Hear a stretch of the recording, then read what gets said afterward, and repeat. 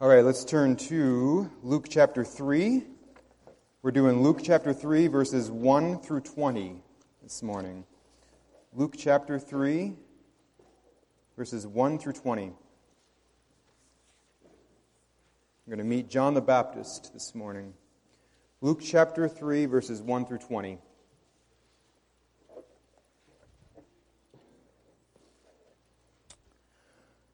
Let's pray together. God, we thank you that our ways are known to you, that no trial comes to us apart from your plan, beyond your hand. We thank you that our ways are known to you, and we thank you, God, that you are gracious and kind to us. And we thank you that you, by your Spirit, you teach us as we gather around your word. And so we pray that you will do that this morning as we look at this passage. It's in Jesus' name we pray. Amen. All right, so when you look at the world around you, what do you see? I'm not asking, I don't want anybody to answer that because it could be a long, depressing conversation. But when we look at the world around us, what do we see? Are we seeing things correctly? John the Baptist, this story, these 20 verses here are going to help us to see the world correctly. I played pickup basketball when I was growing up, and then I got old enough to be on the high school team for my Christian school. And one of the things my coach told me over and over and over and over and over and over again, and it made me the phenomenal basketball player I am now, is he said, "Don't dribble with your head down. Don't dribble with your head down. You don't need to dribble with your head down. Look up. Look. See the court. See the court. See all of your teammates. See your opponents. Know, generally where the basketball hoop is. The ball is round. You bounce it down. It's going to bounce back up. You don't need to watch it. Just dribble with your head up. Don't look down. Dribble with your head up. You got to be able to see things correctly."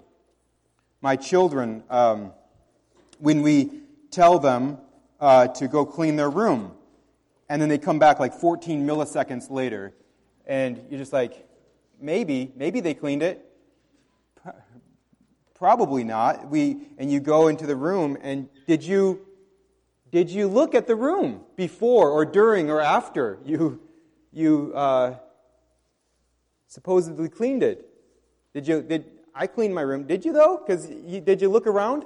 Did you see it? You got to see things correctly, and then we point out all the things we see that somehow they don't see. It's always a fun conversation. We have to see things correctly. If you're going to be a basketball player, if you're going to clean your room, you got to see things correctly. And of course, as we get older, our eyesight goes. It's not as good as it used to be. The nice thing about the things we have to see in this passage, the things we have to see, if we're going to follow Jesus courageously, joyfully, faithfully, if we're going to follow Jesus, we have to see these things correctly. The nice thing, it has nothing to do with how our physical eyes are doing.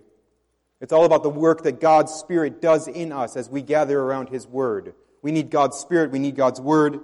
So we have 4 things that God wants us to see correctly. As we're going to follow Jesus, we have to have these 4 things. We have to see them correctly. So that's the sermon this morning. The first thing, number 1, we must see history correctly. If we're going to follow Jesus faithfully, joyfully, courageously, we must see history correctly. Verses 1 through 6 of Luke chapter 3 say, "In the 15th year of the reign of Tiberius Caesar, Pontius Pilate being governor of Judea, and Herod being tetrarch of Galilee, and his brother Philip tetrarch of the region of Iturea and Trachonitis, and Lysanias tetrarch of Abilene, during the high priesthood of Annas and Caiaphas, the word of God came to John, the son of Zechariah, in the wilderness." I love the way Luke writes history. Luke is making a point for us this morning. He's making a point. And Luke is going to write history the way no other historian writes it. Because if you were to open up Luke chapter 3, and you're just thinking, I'm reading a regular history book, right? Just reading a regular history book, you open that up and you start reading, you think it's going to be about these guys. You think it's going to be about Tiberius. He's the emperor. You think it's going to be about Pilate. He's the governor. Herod is the tetrarch. Caiaphas is the high priest. These are the guys. These are the history makers. These are the ones who are important. These are the guys who matter. That's what you think Luke is going to talk about. Anybody else writing a history book about this particular time period in this particular region would say, this is the stuff that matters. What Tiberius does, what Pilate does, what Herod does, what Caiaphas does. These are the guys. That's not what Luke is even talking about here. That's not the real story. That's not the real story. Luke doesn't care. He's just kind of giving us a timeline. He's saying, this is who was this is who had political power during this time. Just so you know kind of when the real stuff happened. He's giving you these other names so that you have a timeline for when the real stuff happened. What's the real stuff? The Word of God came to John, the son of Zechariah, in the wilderness. That's the history story that matters. If we're going to see history correctly, we can't get caught up in who the emperor is, who the political leaders are, who the high-powered religious leaders are, who the movers and shakers in the kingdom are. We can't get caught up in that. The guys who are on the front page of the paper, we can't get caught up in that. We have to see what the Word of God is doing. The Word of God came to John, who's a nobody, the son of Zechariah, another nobody, out in the wilderness, nowhere. Luke's saying, this is where it's at. This is where it's at. Verse 3, and he went into all the region around the Jordan, proclaiming a baptism of repentance for the forgiveness of sins, as it is written in the books of the words of Isaiah the prophet. 700 years earlier, God inspires Isaiah to say, it's coming, it's happening. God himself is going to bring salvation to his people. It's going to happen. And when it happens, there's going to be a voice crying in the wilderness, prepare the way of the Lord, make his paths straight. Verse 5, every valley shall be filled, and every mountain and hill shall be made low, and the crooked shall become straight, and the rough places shall become level ways. Verse 6, and all flesh shall see the salvation of God. This is what matters. This is history. This is the history that matters. If we're going to see history correctly, we have to say, what is God doing? What is God doing? And God has said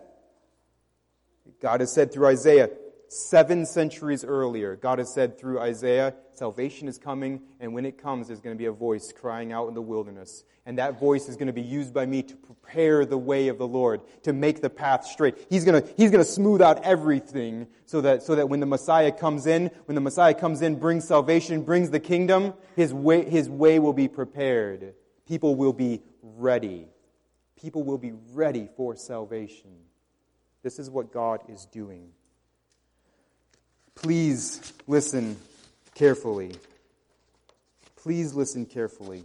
If we're going to follow Jesus, we have to see history correctly. Luke is pointing out something to us. He's saying, history is not about the emperor or the governor or the tetrarch or the high priest. It's not about the people that everybody thinks are influential. It's not about the people who everybody thinks matter. It's about God keeping His word, saving His people through the gospel of His Son. Maybe you haven't. Maybe you've been living under a rock. But if you haven't been living under a rock, then you may have been paying attention. We've been paying attention to the events that have been happening in our nation the last couple of weeks. Been some interesting things going on. What we have to understand is that's the stuff of Tiberius. That's the stuff of Pilate. That's the stuff of Caiaphas and Herod. That's the stuff that doesn't matter. When we've been there 10,000 years. Okay, you go 10,048 years from right now. When we've been there 10,000 years, bright shining as the sun, the events of the last couple of weeks are going to be a blip on the radar. They're going to be a footnote in the history books. But last week, things that actually matter, they happened too. Southeast Asia, there's a group of missionaries, brilliant people. And they went and they spent time for 4 years with an unreached people group in Southeast Asia. The code name for this people, I don't even know what the real name of this people group was, but it's just called the D people, according to this database of unreached people groups. Unreached people groups, and there's this group of missionaries that went and they spent 4 years with them. They learned their language, they learned their culture, and after years they got the Word of God translated into this previously unreached people group. And so there's pictures online from last week of these people, this group in Southeast Asia, hearing the Word of God in their own language for the first time. When we've been there 10,000 years, that's the stuff that matters. That's the stuff that matters. Kingdoms rise and fall. Emperors come and go. God's Word, God saving His people through His Son, that's what matters. Let's see history correctly. It'll help us as we joyfully, courageously, faithfully follow Jesus. It'll help us if we see history correctly. We've got to. Number two, we must see our sinfulness correctly. Starting in verse 7, John the Baptist, he's all about just kind of telling the truth. He said, therefore, to the crowds that came out to be baptized by him, you brood of vipers. And we know from the other Gospels, he's speaking specifically to the Pharisees and the Sadducees. He says, you brood of vipers, who warned you to flee from the wrath to come? What are you even doing out here? Why are you here? Do you even know why you're here? He says, verse 8, bear fruits in keeping with repentance, and do not begin to say to yourselves, we have Abraham as our father. For I tell you, God is able from these stones to raise up children for Abraham. Even now the axe is laid to the root of the trees. Every tree, therefore, that does not bear good fruit is cut down and thrown into the fire. John the Baptist had one sermon, and he preached it really, really well. We read back in verse 3 that John came preaching a baptism of repentance for the forgiveness of sins. And so, if the people are going to be ready for the kingdom of God, if they're going to be ready for the Christ, if they're going to be ready for the salvation that God Himself is bringing to them, then they have to turn from their sin. They have to understand how sinful they were before God. John the Baptist is saying, yes, this is great. It's great because salvation is coming. But what you have to understand that because salvation is coming, what also is coming is judgment for those who don't want to be saved. Judgment for those who won't humble themselves before God. God is bringing salvation, but that also means He is bringing judgment on those who will not humble themselves before Him. You have to see that you are sinful. You have to understand that you have much to be ashamed of. The Pharisees and the Sadducees, they're not thinking that way, and John knows they're not thinking that way. They're thinking, we're sons of Abraham. We're good Israelites. We're good to go. They're coming out to be baptized just so that they have another kind of notch on their belt. They have another thing. Yep, see, we're pretty good. We did the thing that good Israelites are doing. They just want to kind of add to their good resume. Rather than seeing themselves as someone who needs mercy, someone who needs to turn from their sin, they just kind of want to pad their stats. They just want to look good. John says, no, you brood of vipers, which is probably, because he's going to kind of compare that with being sons of Abraham, he's probably actually calling them sons of snakes, sons of the devil. So what are you even doing out here? Do you even know what this is about? You can't just get baptized and add it to your religious resume. Well, I did another good thing. No, he says, if God wanted just more sons of Abraham, if He wanted just, people with pedigrees, He could turn rocks into sons of Abraham. Have you humbled yourself before God? John says, do you understand that you personally are a sinner who needs the mercy of God? You're never going to be ready for Jesus unless you understand that. So some of the crowd get it. Verse 10, they understand. And the crowds ask him, what then shall we do? They want those fruits of repentance, right? They say, we want to turn away from our sin. We want the mercy of God. We want to hate our sin. We want to turn our back on it. What does that look like? What do we do? Verse 10, and the crowds ask him, what then shall we do? Verse 11, and he answered them, whoever has 2 tunics is to share with him who has none, and whoever has food is to do likewise. Tax collectors also came to be baptized and said to him, Teacher, what shall we do? And he said to them, collect no more than you are authorized to do. Stop cheating people. Stop it. Stop overcharging people and pocketing it. People don't like that. It's wrong. Don't do it. Soldiers also asked him, verse 14, and we, what shall we do? And he said to them, do not extort money from anyone by threats or by false accusation. Be content with your wages. So soldiers would bully people. They were stronger. They had the might of the Roman Empire behind them. They could if they wanted to, they could squeeze money out of anybody. They could intimidate people. And John says, don't do that. You get paid enough. Don't be taking money from other people. It's a wonderful question. What does it look like to turn my back on sin? What does it look like? And John could have said a bunch of things here, and maybe in other contexts he did, but what he said here was, if you've humbled yourself before God, the point here, if you have seen that you need the kindness of God, you are in desperate need of His kindness, if you've got that, if that's become real to you, then you will be kind to others. You'll share in the ways you are able. Tax collectors won't cheat people. Soldiers won't bully people. You'll be content and generous and kind. And by the way, these are good fruits of repentance in our own lives right now.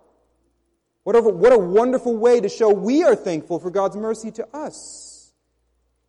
Has God been kind to you? And do you understand that you need God's mercy? You need to hate your sin. The problem is not out there. The problem is within you. You need to hate your sin. It's not your spouse's fault. It's not your family's fault. It's not your neighbor's fault. It's not anybody's fault out there. You are responsible for your sin. I am responsible for my sin. I need to hate my sin. I need the mercy of God. If that becomes real to us, His kindness, then we will be kind to others. We have to see our sin correctly. Now that's not enough. We have to go to number 3 as well. That's not enough just to repent. Repentance, the baptism of John, the repentance he preached, that's not enough. We have to go to number 3 as well. We have to see salvation correctly. Verse 15. As the people were in expectation, they were getting excited. All right, they were getting excited, and all were questioning in their hearts concerning John whether he might be the Christ. Is the Messiah here? Is John the Messiah? Verse 16, John answered them all saying, I baptize you with water, but he who is mightier than I is coming, the strap of whose sandals I am not worthy to untie. He will baptize you with the Holy Spirit and fire. His winnowing fork is in his hand to clear his threshing floor and to gather the wheat into his barn, but the chaff he will burn with unquenchable fire. So with many other exhortations, he preached good news to the people. John wants them to understand, no, I am not the Messiah. No, I cannot save you. My baptism is simply here to point to His baptism. My preaching of repentance and my baptism is just here to get you to understand what you need, to help you to understand you need Jesus. I am here just to pave the way. I can't save anybody. My baptism is just pointing forward. But He, Jesus, when He comes, the one who is mightier than I, the one who can actually save, He will baptize you with the Holy Spirit and with fire. Now that is a debated, contested verse. There's a lot of people who have written a lot of stuff about what John meant when he said he will baptize you with the Holy Spirit and fire. I thankfully can put your minds at ease and tell you what it actually means. All right? So I'm just going to clear this up. You don't even Google it. I got it. All right? No, I'm just kidding. But if you are interested in how I got to this, you can email me and I will set you straight. All right, so, no, I'm just kidding. But we can talk about it if you have questions. But what I firmly believe, and it's based on the context of what he says right after this. So what I firmly believe John is saying is that Jesus is going to, when he says he's going to baptize you with the Holy Spirit and fire, Jesus is talking about the two different responses that people make to Jesus. There are going to be some people who, by God's grace, get it. They see, oh my word, I'm a sinner. I am guilty before God. I need to turn my back on my sin, and I need to turn to Jesus. I need Jesus. If I'm going to be forgiven of my sin, I need what Jesus did on the cross to save me from my sin. I have no hope without Him. Some people they're going to get it by God's grace, and they're going to be baptized with the Holy Spirit, which means the Spirit of God is going to live within them. He is going to seal them until the day of redemption. He is going to teach them as they study God's Word. He's going to convict them. He's going to comfort them. He's going to grow them in holiness. Jesus is going to give His Spirit to us, and we see that in the book of Acts. He gives His Spirit to His people. It's a beautiful thing. It's salvation. It's wonderful. But there's a flip side to this as well. Some people are going to reject Jesus Christ as their Savior. And they will just feel the fire of punishment, the fire of judgment. And that's why I believe he goes right into, in verse 17, he explains. So some people are going to receive the Holy Spirit of God. They're going to trust in Jesus and the Holy Spirit of God. He's going to make them new. It's going to be beautiful. And the Holy Spirit is going to keep them until they reach heaven. It's a wonderful thing. And then you have, though, verse 17, the flip side, the people who reject. Jesus' winnowing fork is in His hand, verse 17 says, to clear His threshing floor. And it's beautiful for those who He gathers. He gathers the wheat into the barn. We're going to be with Him forever. It's a beautiful thing. But the chaff, He will burn with unquenchable fire.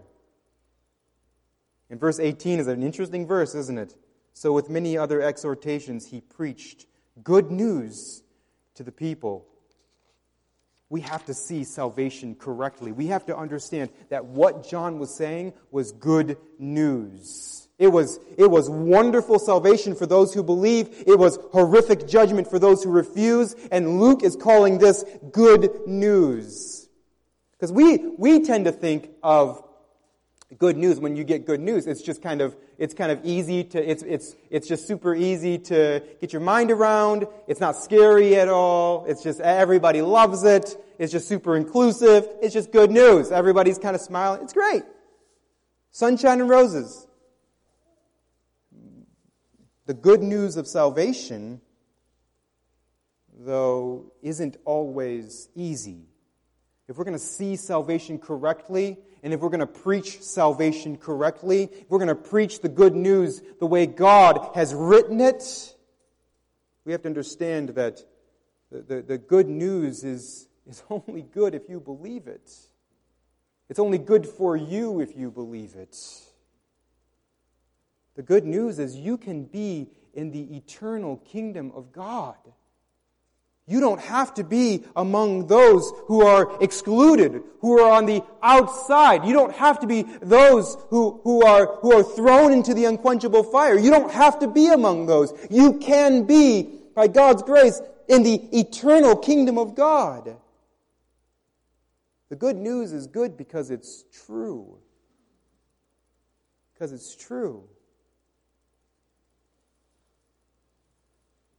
If we soften, weaken, we water down the news of salvation because we're afraid of offending people, we are damning them.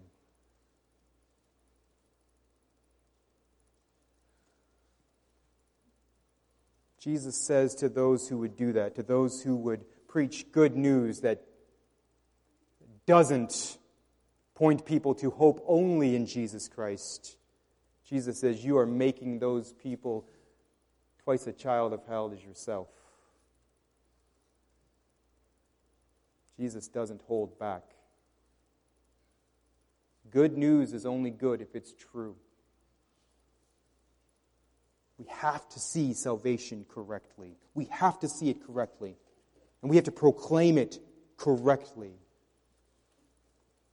So we have to see history correctly. We have to see sin correctly.